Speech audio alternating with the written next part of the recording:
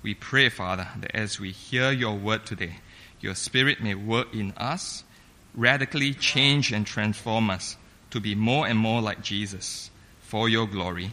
In Jesus' name we pray. Amen.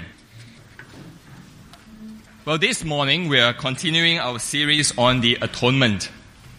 And today's theme presents Christ in his death as an example for Christians. It arises from the imitating and example language that Christians find in the Bible.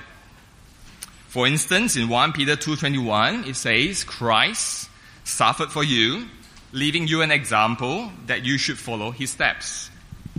1 Corinthians 11:1 says, imitate me just as I also imitate Christ. There is an important difference, however, between this theme of atonement and the themes of atonement that we've seen in the past weeks. The past themes deal primarily with the way we become Christians. By the cross, we were justified, we were redeemed, we were reconciled to God, and we have victory over Satan. Today's theme, Christ as our example, relates not to initial salvation, but to the way we are to live our life as Christians. That is, Jesus Christ, through whom we have now been reconciled to God, is now set before us as an example, as a pattern for Christian living. We imitate Christ not to be saved, for it is by grace through faith that we are saved, but now that we are saved, we imitate Christ.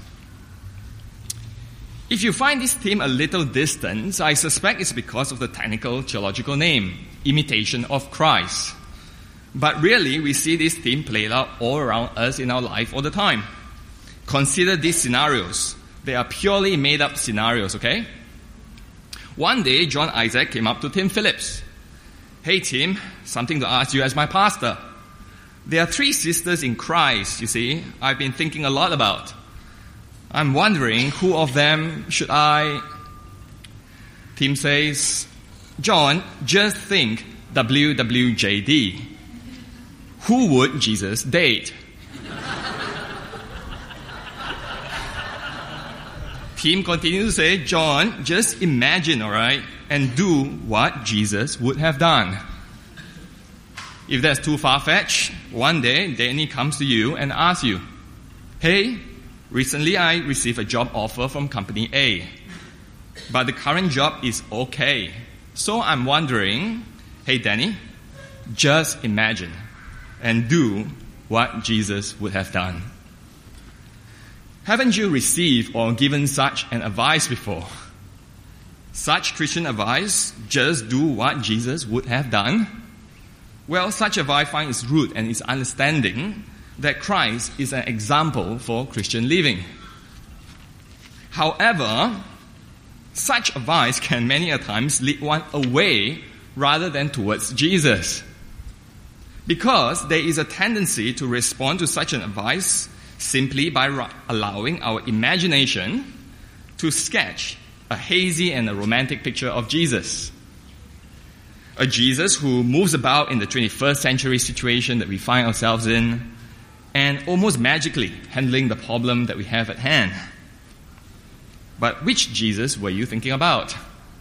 A gentleman Jesus, a socialist Jesus, or the pacifist Jesus? Friends, when the Bible presents Jesus to us as an example for Christians, we are not free to imagine any Christians that we like. There is a specific historical Jesus we are to imitate. And more than that, the Bible points us to specific attitudes and characters of Jesus that we are to imitate. This morning, we'll take a clear look at who this Jesus is that the Scripture presents to us as our example. What is he like, and what of him that we are to imitate? Point 3 actually, if you have an outline. No, you don't have an outline. It's an imaginary outline. That's right. Well, 4 points of what is Jesus like and what are we to imitate. Point 1, Jesus Christ, our example, is one who emptied and humbled himself. He is one who emptied and humbled himself. Turn with me to Philippians 2. Philippians 2, verse 5. If you hit Galatians, you're on the way there. Just remember, go eat pork chop. Pork is Philippians. Okay? Philippians 5. Philippians 2, verse 5 reads, "Have this mind among yourselves, which is yours in Christ Jesus, who though he was in the form of God, did not count equality with God a thing to be grasped, but made himself nothing, taking the form of a servant, being born in the likeness of man, and being found in human form, he humbled himself by becoming obedient to the point of death, even death on the cross." Jesus is one who emptied himself of rule. He is God, and yet he humbled himself to serve. He laid aside his heavenly majesty. He renounces his status and privileges. Christ is a model of humility for believers. Secondly, Jesus is our example. He is one who served others in their needs. He humbled himself to serve. Mark 10:45 reads, "Jesus came not to be served, but to serve, and give himself as a ransom for many." And again in John 13 we saw, verse 14 says, Jesus says, "If I then, your Lord and your teacher, have washed your feet, you also ought to wash one another's feet. For I have given you an example that you should do just as I have done for you." Christ is one who humbled himself not for the sake of humbling, but humbled himself in order to serve others. Thirdly, Jesus Christ, our example, is one who loved. He loved his enemies. 1 Peter chapter 2, verse 20. Let me read to you. "If when you do good and suffer for it, you endure, this is a gracious thing in the sight of God. For to this you have been called, because Christ also suffered for you, leaving you an example so that you might follow in his steps. He committed no sin, neither was deceit found in his mouth. When he was reviled, he did not revile in return. When he suffered, he did not threaten, but continued entrusting himself to him who judges justly." Jesus of the Bible taught his followers not to repay evil for evil, but to love their enemies, to pray for their persecutors, to do good to those who wanted to do harm to them. Christ is a model of love. Love even your enemies for believers. Fourthly and lastly, Jesus Christ, our example, is one who trusted and obeyed God. Turn with me to Matthew 4. Matthew chapter 4. Looking at how Jesus, our example, is one who trusted God and obeyed God.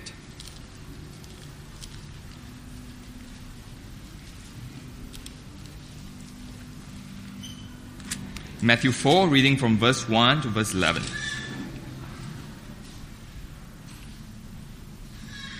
"Then Jesus was led up by the Spirit into the wilderness to be tempted by the devil.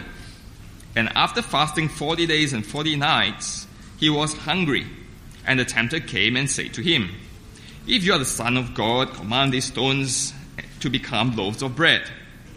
But Jesus answered, 'It is written, man shall not live by bread alone, but by every word that comes from the mouth of God.' Then the devil took him to the holy city and set him on the pinnacle of the temple, and said to him, 'If you are the Son of God, throw yourself down, for it is written, he will command his angels concerning you, and on their hands they will bear you up, lest you strike your foot against a stone.' Jesus said to him, 'Again it is written, you shall not put the Lord your God to test.' Again the devil took him to a very high mountain and showed him all the kingdoms of the world and their glory. And Jesus said to him, Satan said to him, all this I give you, if you fall down and worship me. Then Jesus said to the devil, to Satan, Begone, Satan, for it is written, You shall worship the Lord your God, and him only shall you serve. Then the devil left him, and behold, angels came and were ministering to him. The Jesus that we see in the Bible is a Jesus when tempted by Satan to distrust and disobey God, resisted the devil strenuously and consistently. From beginning to end, Jesus' whole life and ministry is marked by obedience and trust of God. Philippians 2 says, Jesus humbled himself by becoming obedient to the point of death, even death on the cross. 1 Peter says, when he was reviled, he did not revile in return. When he suffered, he did not threaten. Instead, he continued entrusting himself to the one who judges justly. Instead of taking revenge, Jesus committed himself to the judge of all mankind. He patiently bare with unjust suffering. He fully trusted and obeyed God. So, brothers and sisters, this is the Jesus Christ that we find in Scriptures. This is the Jesus Christ that Scripture presents to us as our example. One who emptied and humbled himself. One who served others. One who loved his enemies. One who trusted and obeyed God. And this is the Jesus that we are asked to imitate. So we are not at the mercy of one another's imagination of Jesus. If left to our imagination, after all, when you put 10 Christians together, you will probably find 11 different versions of Jesus. But no, the Bible shows very clearly the Jesus we are to imitate. God's word points us to specific attitudes and characteristics of Jesus that we are to imitate and not to imitate. Scripture and Jesus never commands us to ride on a donkey, or recline at meals, or be a carpenter, or be a celibate. Neither are we asked to imitate Jesus in his sin-bearing death. Jesus occupies a unique place in salvation history. He and he alone is the unique Son of God. He alone can die for the sins of the world. If you or I or anyone else, including Francis of Assisi, none of us will be able to imitate Christ in his sin-bearing death. So taking up your cross does not mean stigmata. Stigmata is wrong and it is unbiblical. Francis of Assisi is wrong. Taking up your cross means that we imitate Christ in his suffering obedience, with all humility and for the good of others. Neither are we asked to imitate Jesus in his miracles. Many Christians try to replicate Jesus' ministry, including his miracles. But miracles of Jesus are specific, salvific markers to point people to who he is, that he is God himself, that he is the prophesied Messiah. Miracles are not there for us to imitate. Modern day signs and wonders ministry got it all wrong. And neither the scripture commands us to imitate Jesus' diet. The what would Jesus eat movement is utter rubbish. I didn't make this up. Listen to this. From the author of What Would Jesus Eat cookbook. If you truly want to follow Jesus in every area of your life, you cannot ignore your eating habits. It is an area in which you can follow him daily and reap great rewards for doing so. Following Jesus in your diet requires commitment to change, commitment to be all that God created you to be. God in turn will honor your heartfelt commitment by giving you more energy, better health, and a greater sense of well-being.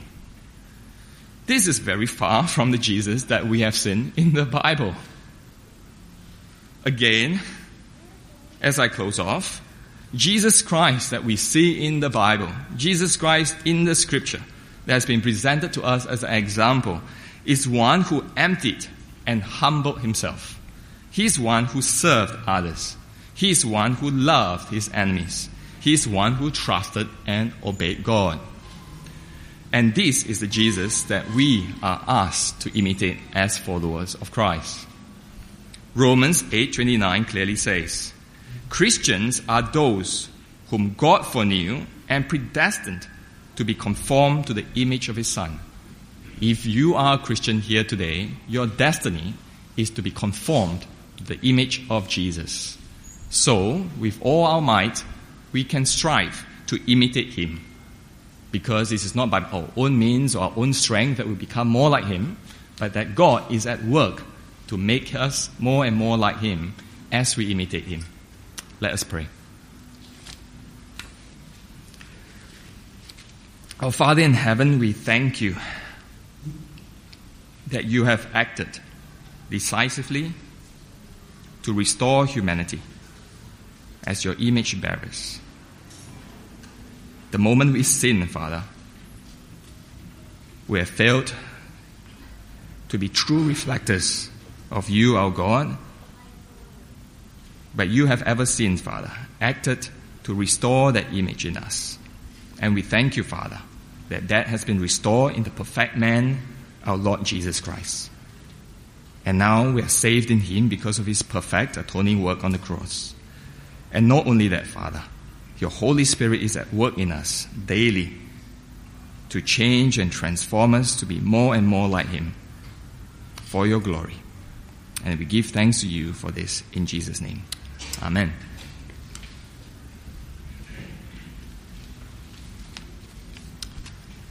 Well, in response to what we've heard this morning, let's stand and sing of the servant king who came not to be served but to serve and give his life as a ransom for many. Let's stand and sing.